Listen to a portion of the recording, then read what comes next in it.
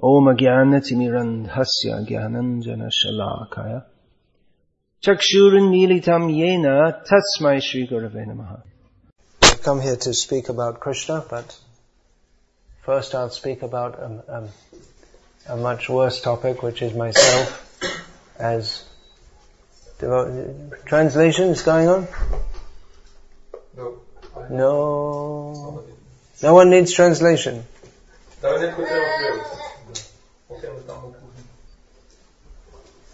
Alright, I'll start again now. So as many devotees are asking about me, I'll just say one or two words about myself. It's not good to speak about yourself, but it'll save me speaking about myself more if I tell you all at once. Alright? I'm coming here a little early this year, earlier than usual, and not at a very convenient time, it seems, for all the devotees concerned. And briefly, compared to other years. The reason for that is, which comes another question devotees are asking, what about my book on Srila Bhaktisiddhanta Saraswati Thakur? So, usually I come after Rath Yatra in India, which is there's a fixed day for Rath Yatra in India. It's just like, you celebrate Janmashtami on Janmashtami.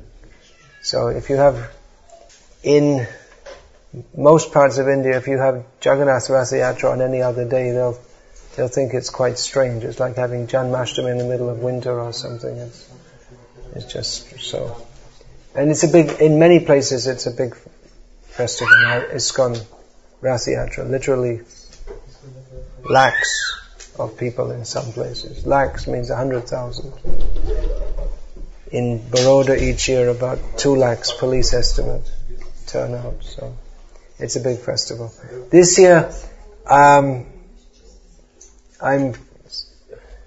scheduled to be at Rath Yatra in Puri. I only ever went once to Rath Yatra in Puri when our ISKCON Padayatra was there. This time I'm going for making a TV documentary about that. And before the end of the season, I also have to go to Badrinath to make a TV documentary about that. The season ends approximately October. That means you can't go. It's covered with snow. So I have to go. And Dwarka is already done. And then Rameshwaram we'll do in the winter. So these are called the Char Dham, the 4 Dham. So there's, the TV are asking for this. One devotee, Prabhupada disciple, in Bombay, as he often says himself, he was in Maya for many years after joining the temple and was a movie star. He was quite famous. It was, his name was there. You see on the Haridas. He used his devotee name. But he learned about TV and cinema and all this, and he's been preaching of Krishna consciousness through the TV, and now he's branching into so many other areas, working with getting people on their mobile, they can get darshan of Radha Rasbihari, and so many things he's doing. So, I'm one of the TV stars of ISKCON ITV India, because I speak Hindi, and although my lectures are not very entertaining, they're not, anyway, my lectures are not very entertaining. So, but just the fact of white skin speaking Hindi, that's entertainment in itself. So anyway, these Char Dham documentaries we're doing in English, and they'll be dubbed into various languages. So that I have to be back for Rath Yatra, and then I have to be, at some point, before the end of October, I have to be for the Badrinath shooting, and also my Bhaktisiddhanta book, which, surprise, surprise, got delayed for this time. Some delay was there because of there was a rumor that an old book about him, which had never been, the manuscript which was lost and was never published, has been found and is to be published. But it was a rumor, it's not true. It's the part which had been published before is to be reprinted, that's all. So I was waiting for that, which we weren't sure, but anyway, now we know it's not going to come out. So and the final editing of that is going on, and by the time I get back to India for Rath Yatra, which is July the 16th, I think, I'm scheduled to arrive on the 11th. The editing should be finished or almost finished, and then the layout can begin, and I want to oversee the layout. So, for various reasons, I'm going around the world, as I do once a year, for the last few years, earlier this year. And it's a tight schedule, so sorry if it's disturbed you all. I'm coming, Srila Prabhupada said I have to keep on traveling so that my disciples will not fall down, to help so that they don't fall down. He was quite frank about it. And he also said about the sannyasi should continue to travel and help keep the wheels turning. He gave the example of the Indian railways. They used to have some advertisement to keep the wheel turning. That was the motto for all the workers. On the Indian rail, the office staff, the train driver, the guards, the janitors, and everyone. They're all what are they all cooperating to do? To keep the wheels turning. So Prabhupada said the sannyasis should travel in ISKCON to help keep the wheels turning. The wheels of ISKCON. So that, to help keep things going on. And it's supposed to help give devotees some enlivenment, encouragement, direction, hope, and all these kind of things. So, you're all kindly coming to see me when I come. And I'm happy to see you all. And there may not be anything, devotees are coming to see me for darshan, and it may be, in many cases, there's nothing special to say. If not, well, in some ways I'm pleased, because usually when it's something special to say, it's all the problems. But if there's nothing special to say, that's good. Alright, just go on steadily in your service, that's all. Go on with what you're doing. And devotees ask for special instruction. All the instructions are special instructions.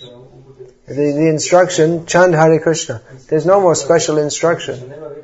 Bhaktivinoda Thakur says, Nam bina kichu nahi ko ar chodda bhuvana majja. In all the 14 worlds, there's nothing but the holy name. So that's special, isn't it, to chant Hare Krishna? What special instruction you want? You immediately travel to all over the planetary systems and open temples in Swargaloka. What you're doing is special. Don't think it's anything but special.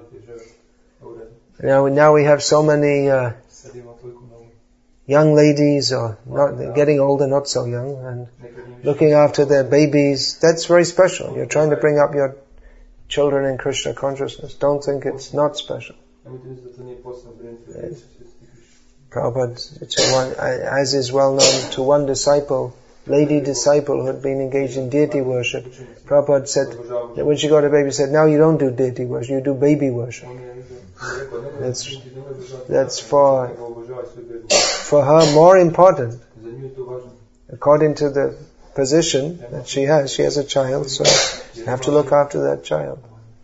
So I'm like this, I'm coming around and encouraging, I'm trying to give some encouragement to go on with devotional service. Tivrena bhakti yogena yadeta purusham param, with concentrated devotional service. As I was saying in Zagreb the other night, devotees often quote the Sarva Kama part, even if you have all material desires, worship Krishna. But then the other part, Tivrena, you have to worship Krishna. You may have all material desires, but you have to worship Krishna very concentratedly. It's not that I have all material desires, and therefore I do a little bhakti and indulge in all my desires, and that's what Bhagavatam doesn't say that. Bhagavatam says you may have all material desires, but you worship Krishna concentratedly. And then the idea is that the material desires will diminish. So, I was also saying there in Zagreb that And of course in so many places, that Srila Prabhupada wanted to engage the whole world in whatever level they're ready to do so. But there should, at the same time, there has to be at least a core of devotees who are practicing very seriously for others to look up to. So, better be in the inner core, which is going up, rather than the outer circle, which is just kind of somehow or other connected. So we're trying to promote the Tivrena Bhakti Yogena Yajeta Purusham Param. Very seriously practicing. Follow the rules and regulations. Don't think that these are not important. To think that the rules and regulations are not important is not only Maya, but it's also offensive to the process of devotional service, to the acharyas and to the shastras. So, I would like to give up my false pride. I find it very difficult to do. I cannot sometimes even recognize it.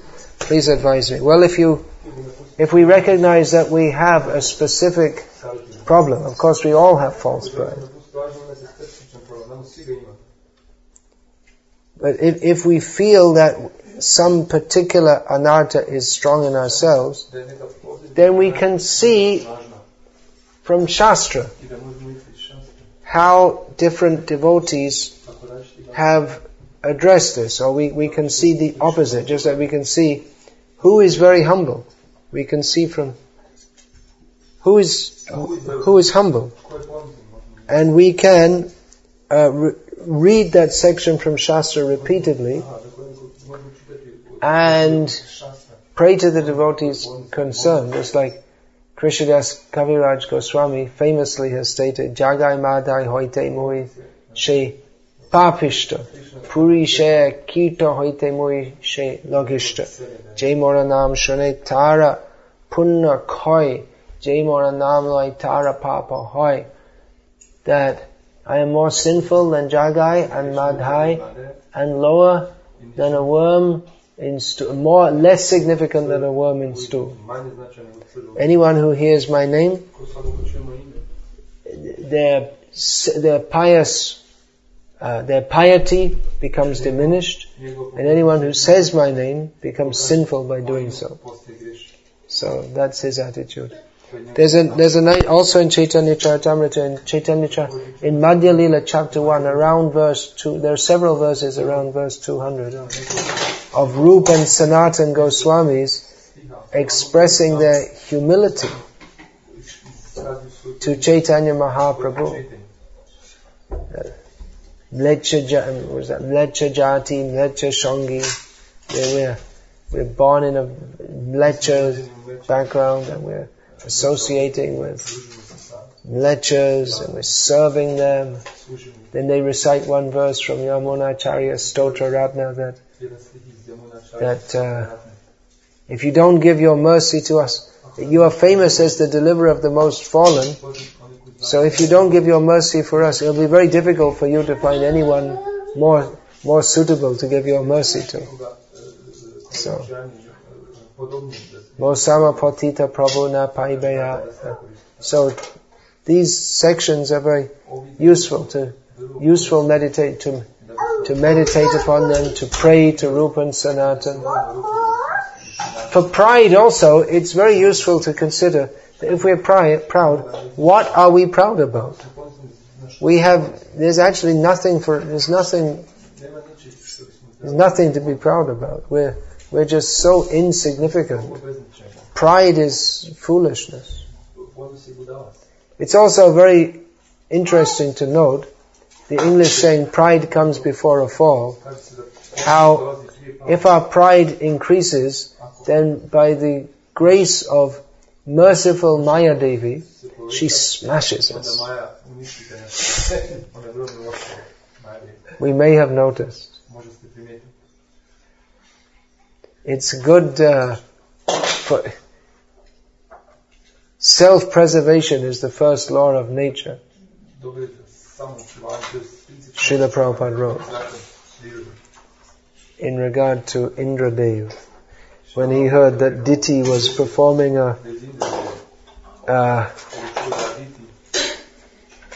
vrata, a vow, for the sake of getting a son who would kill Indra. So Indra adopted a means to try to counteract this danger. So in regard to this, Prabhupada wrote that Indra adopting the policy that self-preservation is the first law of nature. So in devotional service, self-preservation also. That knowing that this pride is very dangerous to our spiritual advancement, we should be very careful to avoid it. Sadadambam hidva. This Raghunath Das Goswami also in his Mana Shiksha very strongly, he's always give up pride, and he compares the desire for recognition to a chandali, means a female dog eater, something quite horrible. Chandal or chandali or either. So these are examples of prayers that we can, or sections that we can meditate upon. Then, who is it? The Dino who is not to be Dino very much longer. He's not here. So, his question, if he comes, we can give it. Then, other questions?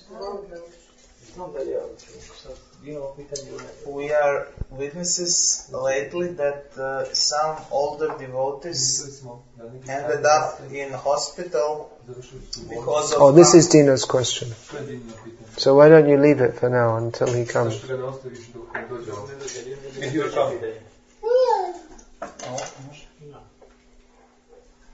After several devotees left their bodies, there some comments appeared that for sure these devotees are now in Krishna Lila, etc.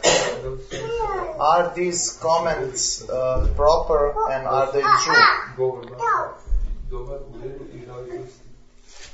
Well, we hope so, but it's hoping is not necessarily it's true. It's just like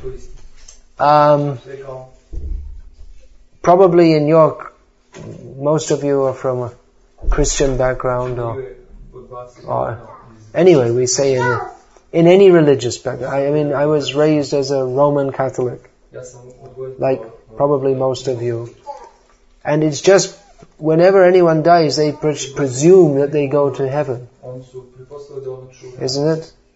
And in India also, when they put the photo of someone in the paper who's died, they say, gone to heaven. But we know there are certain qualifications for attaining that position. To attain the kingdom of God, it requires a certain qualification. In the case of Jayananda Prabhu, who Prabhupada loved him, there's no doubt, and he was a very highly advanced devotee, there's no doubt. Prabhupada wrote about him that you may have gone to the spiritual world. If you had any tinge of material desire, you could not have gone. So, Srila Prabhupada himself didn't want to say for sure whether anyone had gone or not. So, we'd like to hope, but at the same time, I don't think we should create an ethos of saying that, well, everyone is a pure devotee and they've all gone back to Godhead, and make it something cheap. That everyone, just because you have tilak and you chant Hare Krishna, that definitely you're going back to Godhead. We have to see, are they free from material desires? Are they free from offenses to Vaishnavas?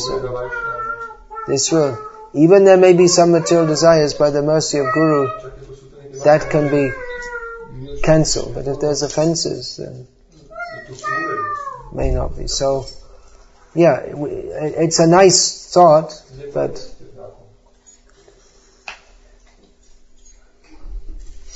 we have to see. I mean, we'll see at the end of life where we're going. It's difficult to say. If someone passes away in the Dham, then better hope.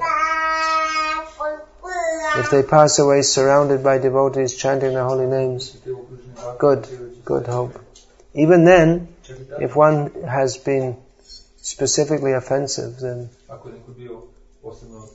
that's going to be a block. Because you can't go to the spiritual world with that. Anything else?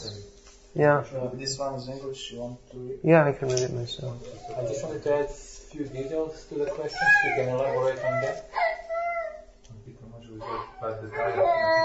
Okay, but we're speaking. Well, I don't want to get into like personal discussion. Let's keep it general.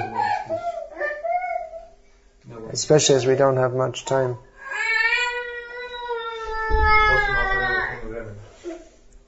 In the verse 117:45 in the purport. Let's see it.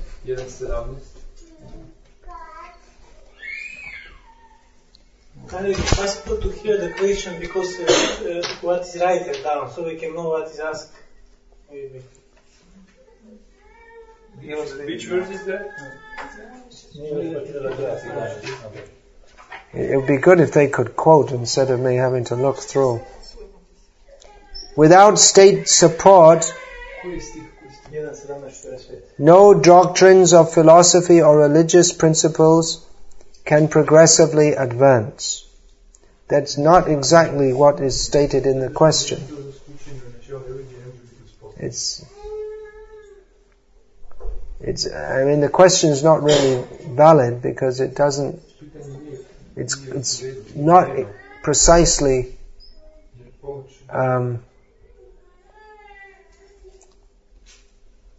it's not precisely quoting the purport. You've stated here it's impossible to establish any philosophical teaching or principles of religion. But that's not what it states. It says no doctrines of philosophy or religious principles can progressively advance. Generally we see that if the Christianity spread with state support, how can we expect that in the Kali Yuga Krishna consciousness spread at the present moment, democracy rules all thieves? Well, Srila Prabhupada said to spread Krishna consciousness widely and then people will vote for Krishna conscious leaders. If Krishna consciousness is to become that much widespread, then democracy can be an advantage also. It's predicted in Europe that with the present demographic trends, with the European people of Christian background hardly having children, and then there's no one to do the work, so Muslims come in and they do all the work and they have lots of children, and with this present trends within a few generations, Europe will be Muslim dominated, and then they'll vote and then you'll have to follow the Shariat. That's being predicted. The way things are going on. Good. Want to follow the Shariat? The way they follow it? I'm not sure if that's so good.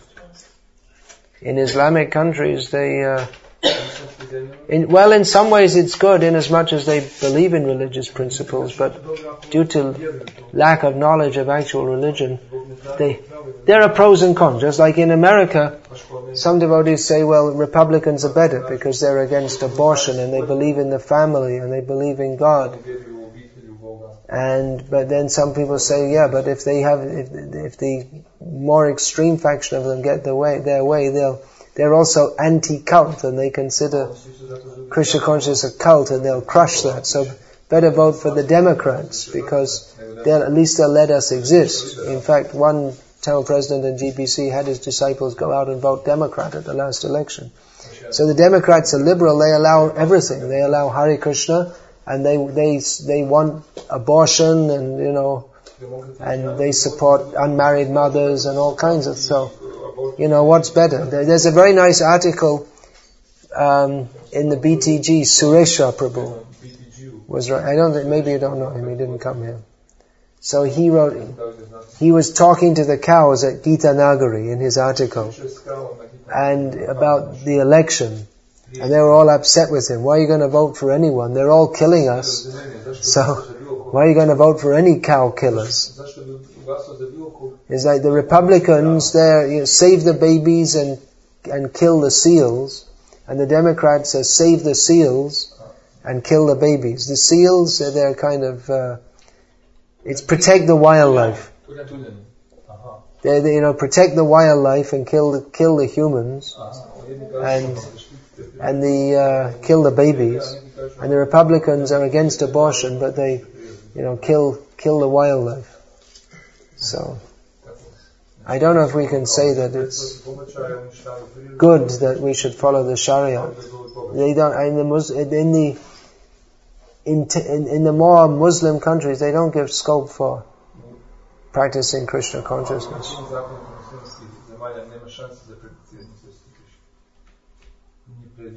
And all these tamasic religions, it's almost better that in some ways it's almost better that they're not religious, because if they're religiously committed to the wrong thing, we find it's practically impossible, isn't it, to preach to a committed, whatever they are, committed Muslim, Hindu, Sai Baba follower, whatever they may be.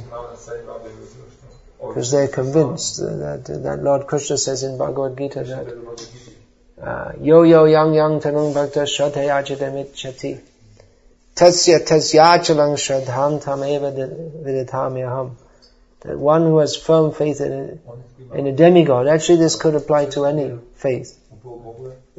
I make that faith immovable. So they're fully convinced. They're so convinced they're willing to die, and people these cults, they die, or they'll all commit suicide together, or they'll go on crusades and become martyrs. So in some sense the enlightenment ideas in some sense the idea that we should use reason, that has some value. Because the idea that we can discuss and try to understand, at least we can discuss with them.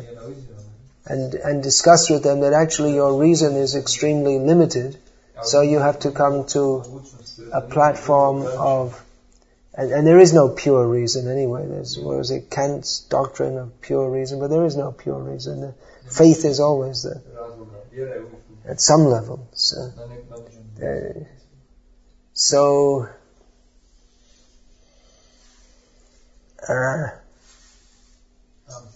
I don't know what's better where would you prefer to preach, in Croatia or Pakistan or Saudi Arabia? In Saudi Arabia, or Pakistan, if you convert anyone from Islam, you get a nice reward from the state. You get a piece of string around your neck. Or maybe they stone you. No, I think they publicly stone you to death.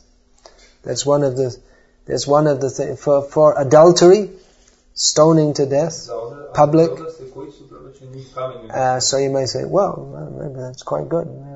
Maybe we should not die in ISKCON. No. I'm against divorce and adultery, but I'm not for stoning to death.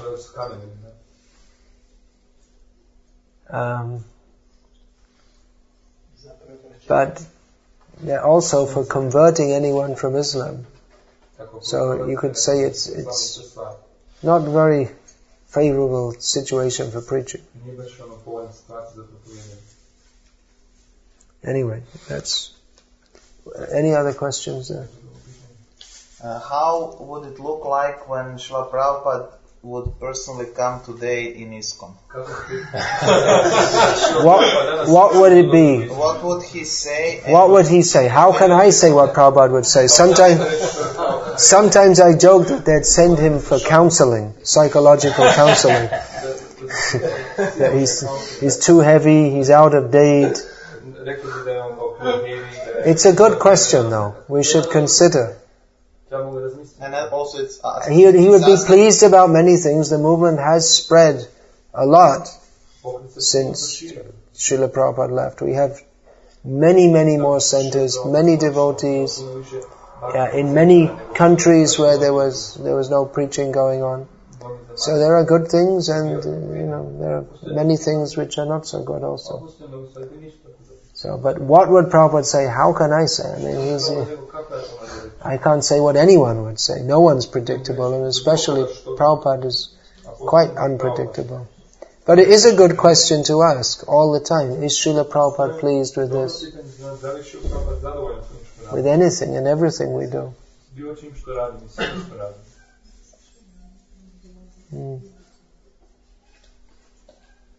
If consciousness is symptom of soul, what is symptom of soul when the person is in coma and not conscious? Well, that's called in Sanskrit, that's discussed, that there are different levels of consciousness. The deepest is sushupti, which is deep sleep or coma-like state, sustained. It means sustained deep consciousness. The consciousness is covered or suspended. It doesn't cease to exist, but it's suspended. So sushupti, swapna, dreaming state, jagaran, this is the waking state. And there's one more. What's that? Turiya, the fourth state, which is the state of transcendental consciousness. So this is discussed and it's understood in Vedic, and it's actually it's a major point of discussion. Consciousness is much discussed in Vedanta Sutra in the commentaries. And a disciple of Bhakti Swarup Damodar Maharaj in Bombay last year brought out his PhD thesis on consciousness as discussed in the Vedanta Sutra vis-a-vis modern or current consciousness studies. So this question of the state of the soul when there is apparently no consciousness is discussed in the Vedanta Sutra. And the commentaries go very deeply into that, because different Mayavadis and devotees, they discuss this differently. In Shastra, it's actually stated that is equivalent to entering into the state of Brahman. So the Vaishnava commentators explain that yes, in one sense, but that doesn't mean that it's the liberated state. That's not to be understood. That the liberated state is just like a sleeping state, almost like lack of consciousness.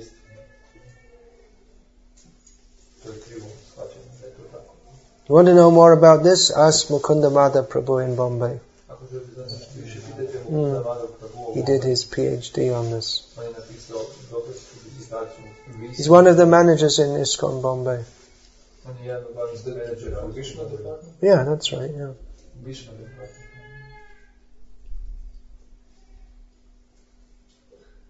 There's a lot of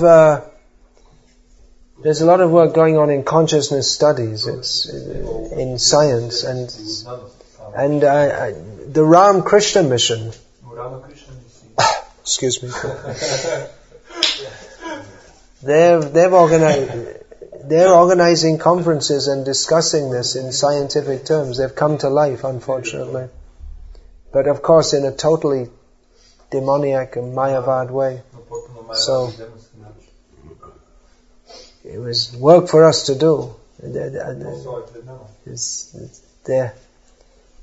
Even Western scientists, many of them, beginning with this, what's his name, Franz Kipro, what was that? The Tao of Physics. It's a famous book. Franz Kipro, isn't his name? So, that was written, 30 years ago. Big, thick book. Popular science book, right? And showing how modern physics, many of the concepts, they parallel those in Buddhism.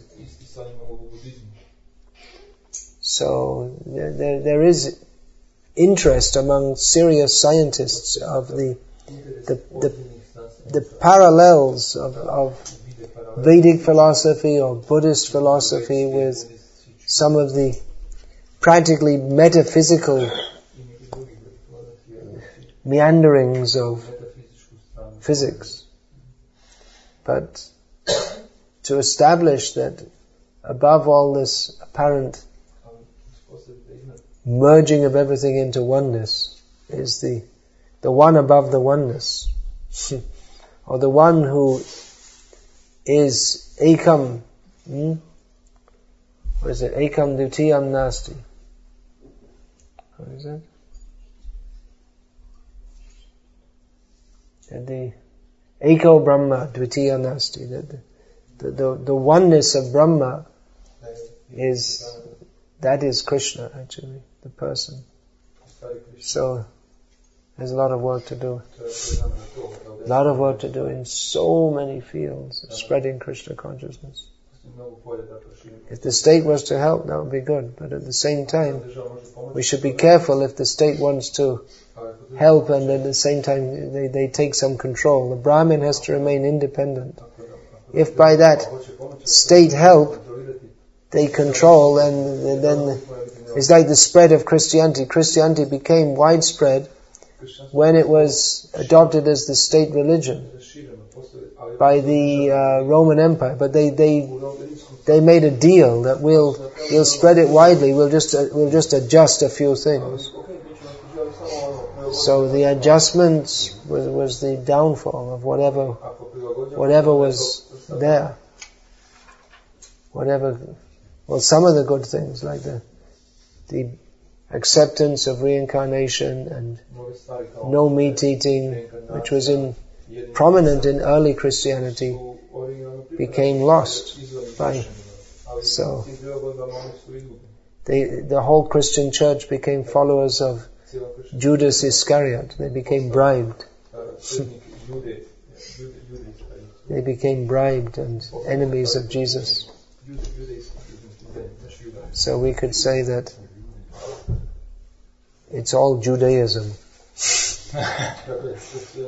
It's Judaism of the Jews and Judaism of the Christians. They followed the path of Judas to kill Christ's teachings by accepting the bribe of not being tortured anymore and being given prominence and state support. And the whole thing became useless. Anyway, it was already, even with vegetarianism and belief in reincarnation, their gross mistake of identifying Jesus as directly God Himself. It's a massive mistake. There's a book written, actually, there's a historical analysis, when Jesus became God. Because apparently the earliest Christians didn't think He was. There were rival philosophies at the beginning of Christianity, and it was only after some time of Christianity, it had been going on for some time, that they said He's God, and He is it. And that faction came out on top. And so we have modern Christianity, get bathed in the blood of Jesus and all other horrible ideas. Yeah, then another question. Can you tell us more about true humbleness in everyday life and relationships? What can I tell? It's not humility. You can go on talking about it, but actually it's something to be done, isn't it? It's something to, you have to, it's not such a difficult thing to understand what humility is, theoretically. So, it's just a matter of adopting that, isn't it? If you find humility anywhere, you can just try to follow that behavior. That's all. It's a very simple thing to understand, actually. There's no reason for pride. Philosophically, what have we got to be... People say, what can I do about pride? I just say, well, what are you proud about? What are you proud about? You're proud about your good looks, your 20 shloks more than anyone else you know. You play the mridanga better. You're a better cook. You're more austere. What is there to be proud of? You can play mridanga better than someone else, and there's 5,000. I remember when I first went to Bangladesh, and I saw that there are little kids who could play the mridanga better than anyone I'd ever seen in the Western world. Little kids, their hands would hardly reach, and they'll play. You're a great cook. All right, well, there's someone who's a better cook than you. And if you are a great cook, that's nice, but that's Krishna's mercy on you. Radharani's mercy. So, the great cooking turns to be it's not pleasing to Krishna. If it's done with pride, nothing is pleasing. So it's not a very difficult thing to understand that we've got that whatever apparent quality we might have, then others, there's always someone who knows more. Or can do whatever we're doing better. And there's always room for improvement. Even if you're Einstein, you're the biggest brain in the world, there's still room for improvement, whatever you're doing. Another thing to understand is that whatever apparent quality we may have, if anyone has any apparent quality, you should understand it's a gift from Guru and Krishna. Often someone may say to me that, you're this, you're that, some praise. And I don't necessarily I may say, but I may say, yeah, that's very nice. Thank you for appreciating Srila Prabhupada's mercy on me. That's all. That's all. It's not mine. I don't have anything. So, it's not such a, philosophically it's not difficult to understand. You just have to do it, that's all. Live it.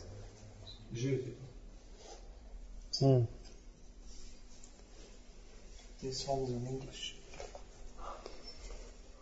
What to do in a situation when my mind is extremely disturbed?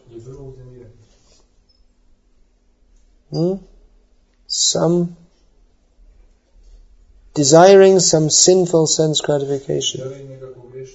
In such a situation, sometimes I don't have, what is that word? I don't have even strength to take shelter of the holy name or Srimad Bhagavatam. What to do? You don't have strength. You don't have strength to open the Bhagavatam. No, here it means like the mental strength. Obviously, physical strength is there. Well, that means you're practically. It's that Jagadananda Pandit says.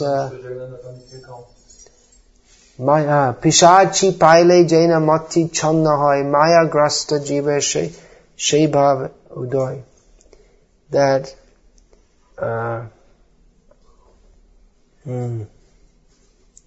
Pishachi, just like ghostly haunted. Someone who's captured by Maya is like a ghostly haunted person. So if you don't have strength to call out the holy name, it's like you're ghostly haunted. You may have that experience that at night, say when you're sleeping, some ghostly being tries to attack, and then you have to call out the holy name, and you have to call out, Hare Krishna, and then they go away. But they'll try to say, it's like, they're powerful, and then they'll try to stop you. But somehow or other you have to call out, go through the fog, and just call out, Hare Krishna, loudly, scream. I'm not going to do it, I'll lose my voice. But anyway, you know what the word screams means.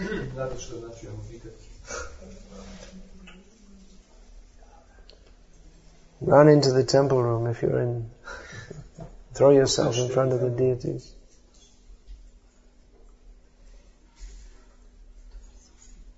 Grab the device. Save me, save me.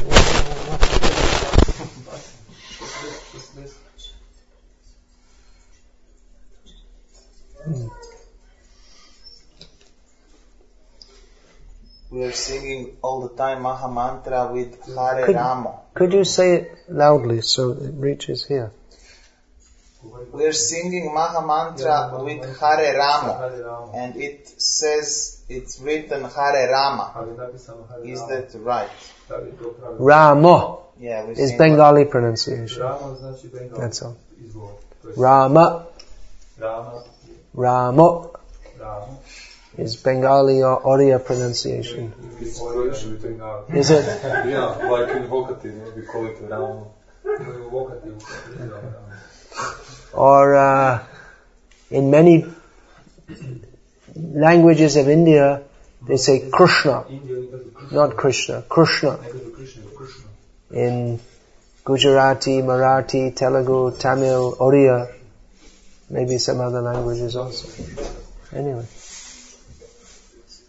no harm to say Krishna.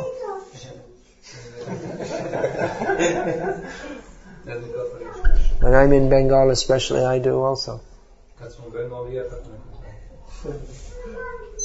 Then? Astrology. To which degree astrology can help, and is it useful for devotees? Astrology can be just like if you're going on a journey, if you have a road map and it shows there's some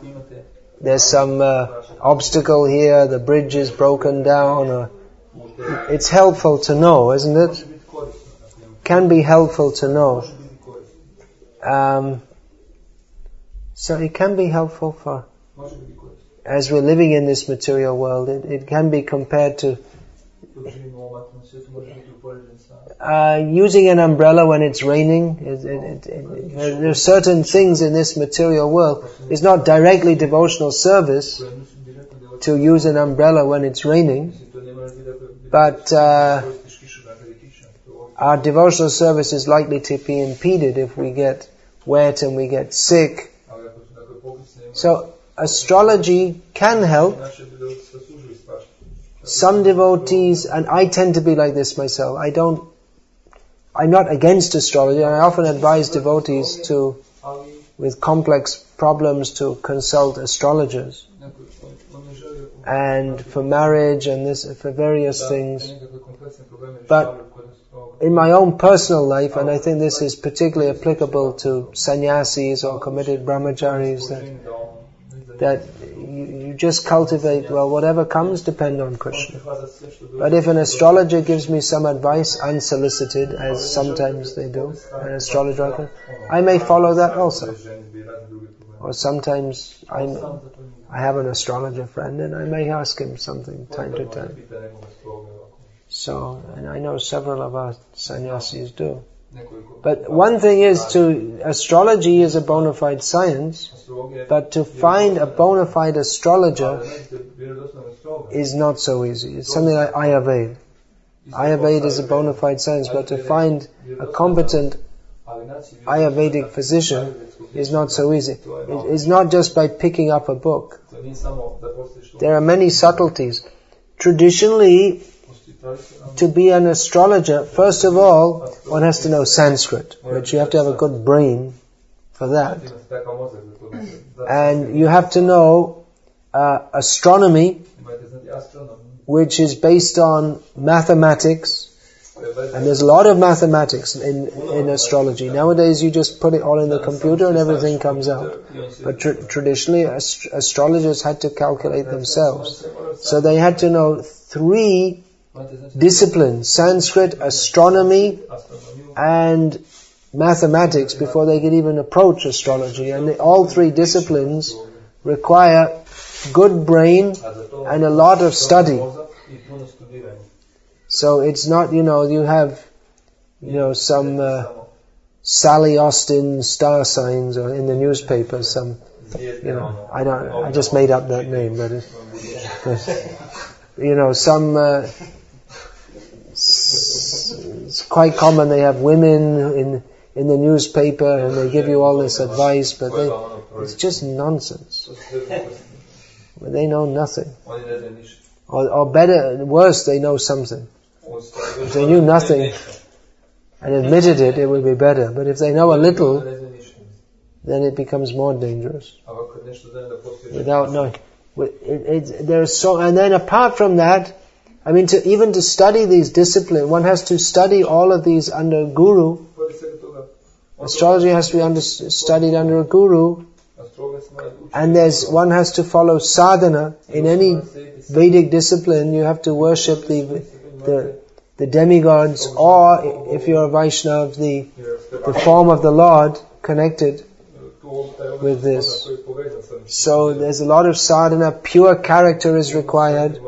One adopts this principally for the benefit of others, not for making lots of money. If you adopt it for that reason, then you'll never get the blessings of Saraswati to actually be able to benefit others. So, what's going on in the name of astrology? And then you have people, they're trying to sell you all these gems. And you just put on this gem and all your problems will be solved. So many bogus things. This gem only costs $500 and all your problems will be solved. So, be careful. If you get a good astrologer, good. If you don't, then it might be better just to forget the whole thing.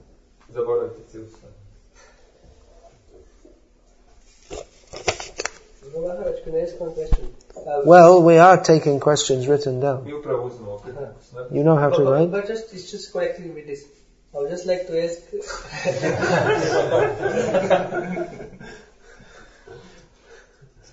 I don't know how to say now. All right, then write it. Think about it and write it down. Follow the protocol. Srila Prabhupada wanted to introduce Varnashram around the world together with Vedic culture. Is it proper for ISKCON to establish different schools where devotees will teach skills from Ayurveda, Jyotish Shastra, Sanskrit Shastra, etc.? In that way, approach many people and slowly, after someone is introduced to higher knowledge from the Shastras, theoretically you can introduce people to Krishna consciousness in any way, whatever way brings them to Krishna consciousness. So, yeah, you can introduce people anyway, but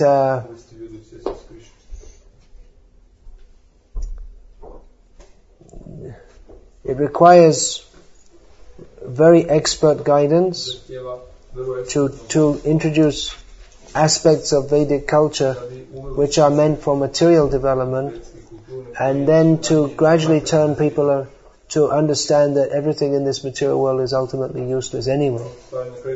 So people are coming for material benefit, and to bring them to the platform of understanding that everything in this material world is useless and only surrender to Krishna is the goal of life. The person who's teaching this must be fully convinced of this himself. If he himself is fascinated by astrology, Vastu or whatever, then he may be able to introduce people to... Anyway, sometimes I hear devotees in the West talk about Vedic culture, and they spend 2 weeks in their life in India. What are you going to know about Vedic culture? What they know is only from books. Of course, India, still there's some Vedic. If you're going to know about Vedic culture, then you have to live it. Otherwise, there's armchair philosophers. What are they going to teach?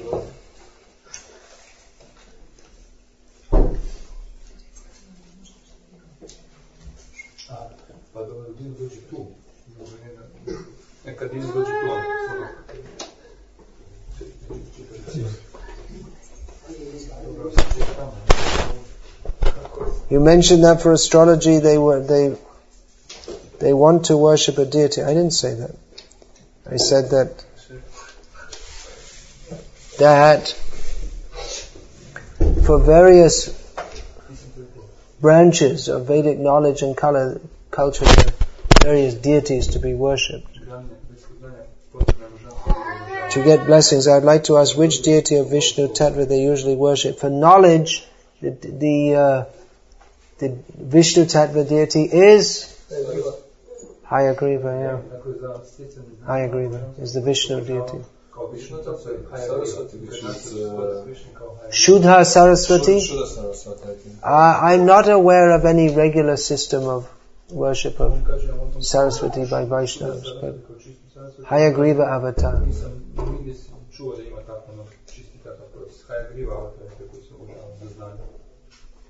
Saraswati is, Shuddha Saraswati accompanies Nrsimhadev. Which is why I couldn't understand when Bhaktisiddhanta Saraswati Thakur said that the Tene Brahma Hridaya Adi Kaviya, this at the time of creation, that Vasudev imparted spiritual knowledge into the heart of Brahma, or Vedic knowledge. And Bhaktisiddhanta Saraswati Thakur says that this is Nrsimha Lila. And I wondered how is that. And then afterwards I thought this Vagisha Yasya Vadane, that Vagisha means the controller, female term, of Vak, or her name is Vak or Vagisha, or Vani, which Vani means Shastra, Shabda. So she's in the mouth of Nrsimhadev. So this Leela is Nrsimha Leela because Shuddha Saraswati is the Vedic. She is the presiding deity of Paravidya. There are two kinds of knowledge in the Vedas, Paravidya and Aparavidya.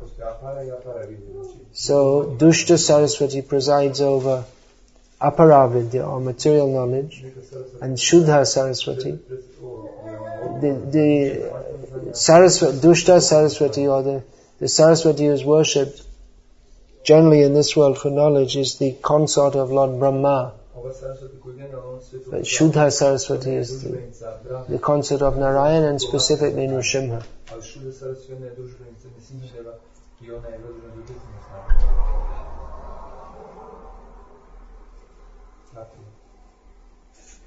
So, what else?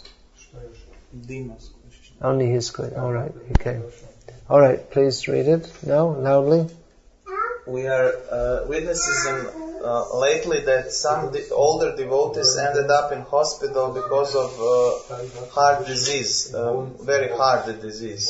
Heart disease? No, it's a severe disease. Severe, yes. Which is life-threatening. And they didn't even have health insurance.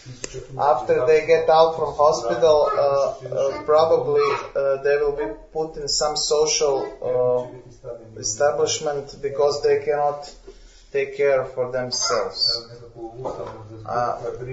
If you can comment on this. Well, there should be some specific question. I mean, how do you want me to comment? But the question was coming up about how much we devotees, the small Grihastha community there, should support them. And in the discussion it was that, well, actually this devotee in Zada, he hardly associated with the devotees. He was doing his own thing, which was Krishna conscious, but he didn't interact with the devotees there. So I would say that you could visit him and give him prasad, but it may be a case of that yeyata mang prapadante tangs tataiva bhajami. If someone's given, if they're interacting with the community, giving, and then they have some difficulty, it's natural that others will want to reciprocate with them. But if you don't care for the devotees, then it would be nice but you also have your families and everything to look after. So I don't think you're obliged to adopt him he's paralyzed half his body now, and I don't think you're obliged to adopt him as like a grown-up baby or something. And then the devotees should interact with each other. It's also a good idea to have health insurance.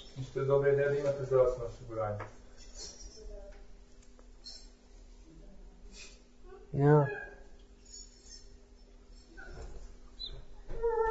Because devotees do, they do get admitted to hospital, and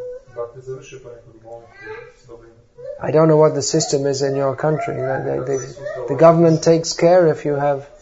It's free health insurance if you're unemployed. Oh, I see.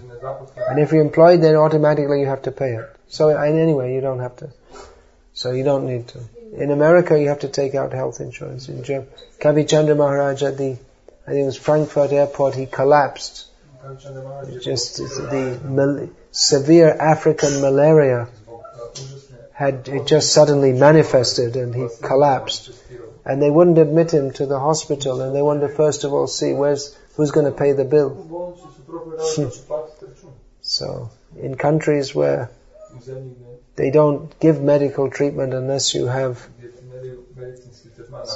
can pay for it, it's not a bad idea to have health insurance. I think, I'm talking about Mukunda Madhav, I just arranged with he's arranging for all the devotees in ISKCON Bombay to get. To some extent, in India, there are doctors and this and that, they'll help.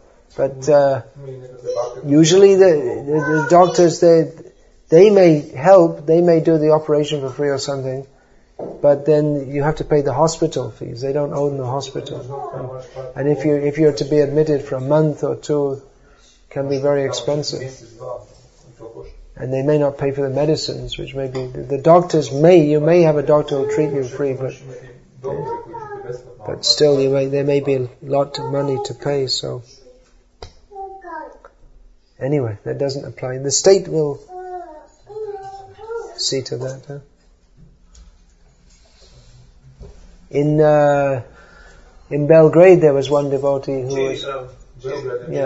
who's bedridden, but he gives himself to the devotees, and they reciprocate with that, isn't it? He's always preaching to the devotees. I think before he was bedridden, he became in that state after taking to devotional service, is it? Yeah, he was 15 years devotee almost. And then he goes on preaching. Yes. And so devotees, they look after him. he like consult there when he come ask questions, he give inspiration to everyone, so everybody keep him present and take care.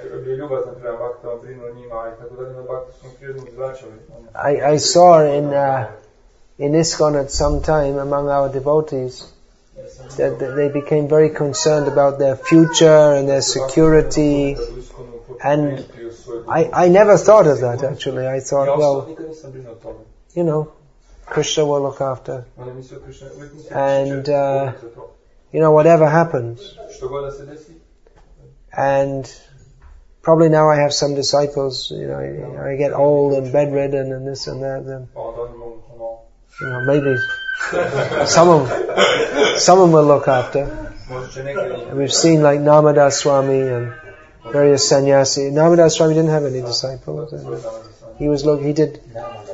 he did many years of service in BBT and the BBT and ISKCON Bombay, and between, I don't know exactly who financed, but a room was arranged for him in Vrindavan and devotees were looking after him. He wasn't an outgoing preacher, but he did many years of service in Bombay. He joined there and he just stayed there for years doing, everyone appreciated his service. So, but if you are concerned about that, then if it's a major concern that who's going to look after me in my old age, then get married and have children and look after them. And then they'll feel obliged, hopefully, to look after you. In the modern age, so many people die in old age homes and no one cares for them. I mean, officially care is given to them. But in the modern age, people, they don't look after their children much. So the children don't feel like looking after them.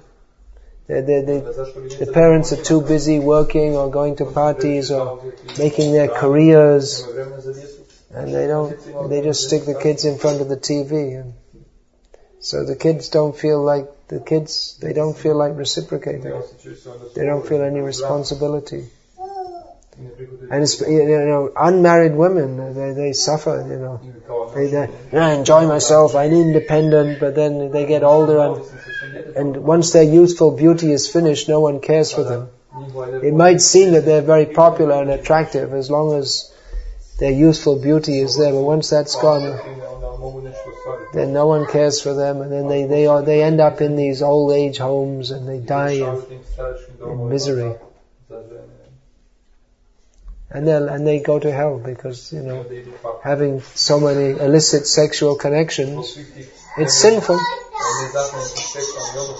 It's sinful. They believe in free sex, and we don't care for marriage or any such thing. It's sinful. So abortion, contraception, they think they're very smart, but they go to hell. So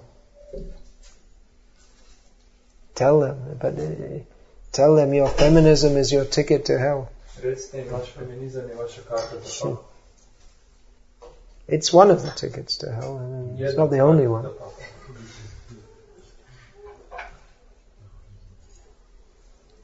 Cow killing. There's so many bad things. People are suffering from ignorance. We have to enlighten them. In our own movement also, there are so many unmarried women. What's the solution?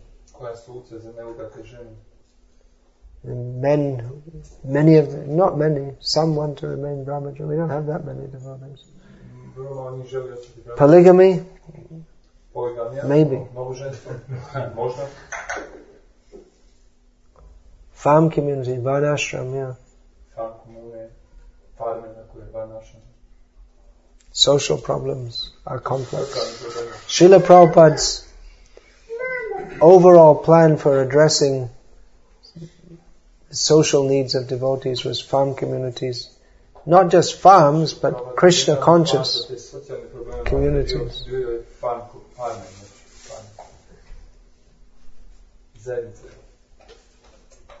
Well, this devotees coming here was some kind of attempt at establishing something like that.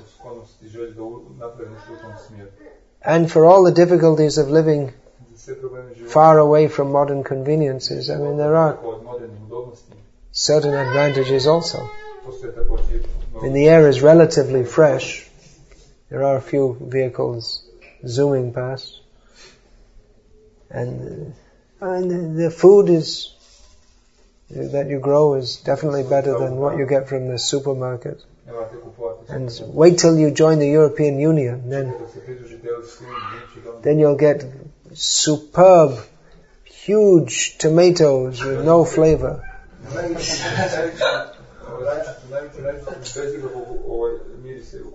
And clean water, you can get in the village.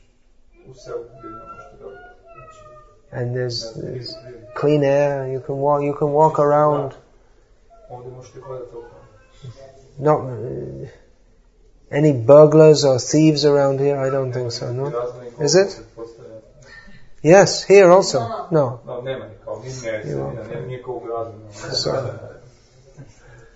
So there are certain advantages.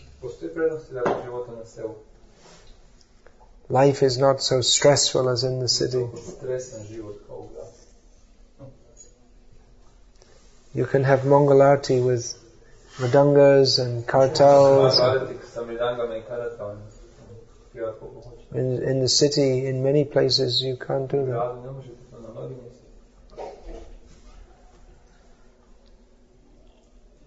People will object.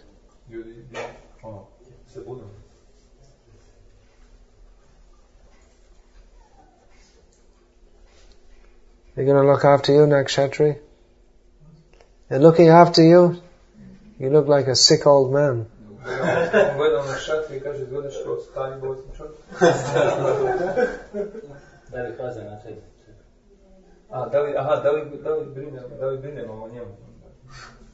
You were sick recently.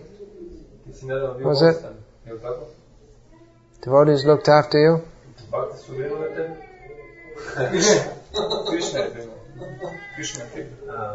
For a long time I had the desire that in Vrindavan we can make a home for all devotees to come and stay. Very simple.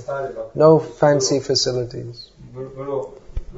So just now in Delhi, just at the weekend I was in Delhi, and one of my disciples, he's in his 30s and he's a doctor, and he wants to retire and be a full-time. He's married and his wife's also a devotee. They didn't have children. She's schizophrenic, so she thought it best not to have any children because she's not capable to look after them. She's also a doctor. But anyway, he was asking me, what should he do? I suggested that now why don't you take up this project to make a retirement home for all devotees? So, he's interested to do that. He's checking out. It should be fairly straightforward. You have to collect some money, make a trust, get some land, and do it. So, and him being a doctor, then automatically, you need a doctor there. So, he's the doctor. Him and his wife.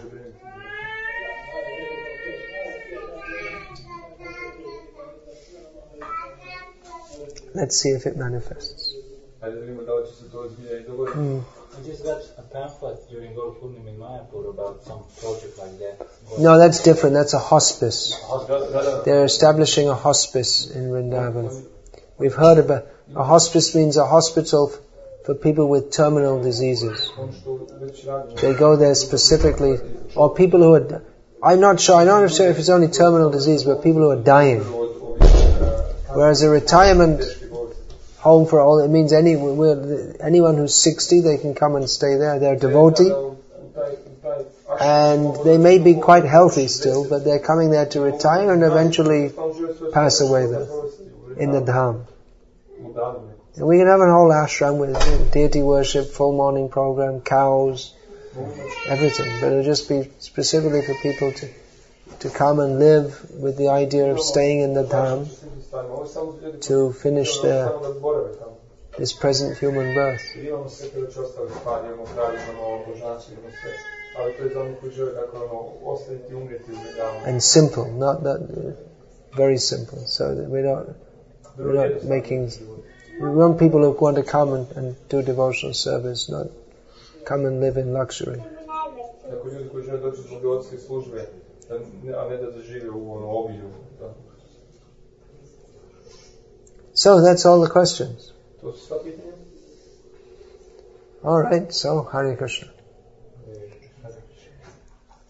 Probably most of you have most of my books. The Chaitanya Mahaprabhu book has come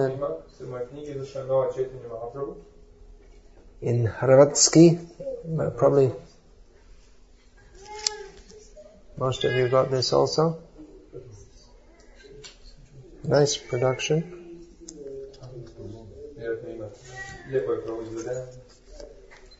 Some of my CDs of lectures are there. I think there's new ones from previously. I'm not sure. Do you know if there are? I'm not sure. There's a catalog there. You can. There are. Okay, so whoever wants can take. Do you have a DVD that movie from Dwaraka which you made? No, that was terrible. It's being completely re-edited. It was completely useless the way it was made. You saw that? I have seen in I have a DVD. It's the production is terrible. The concept, everything about it is useless. There's no translation of the conversation also. It's so many. Actually, they told me there is, but you have to press some control or something. Yeah. Anyway, it was a disaster. It's being reproduced. Fortunately, they only made 350 copies, and they only distributed a few. What did you think when you saw it?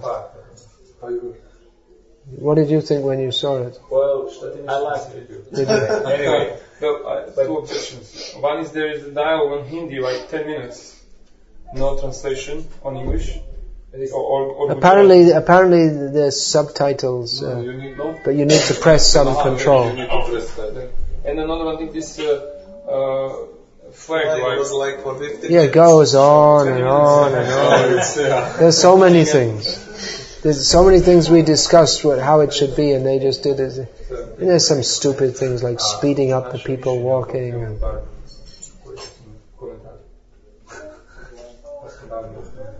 I noticed also a few things. You come to the Dwaraka library and you take your book out. Yeah.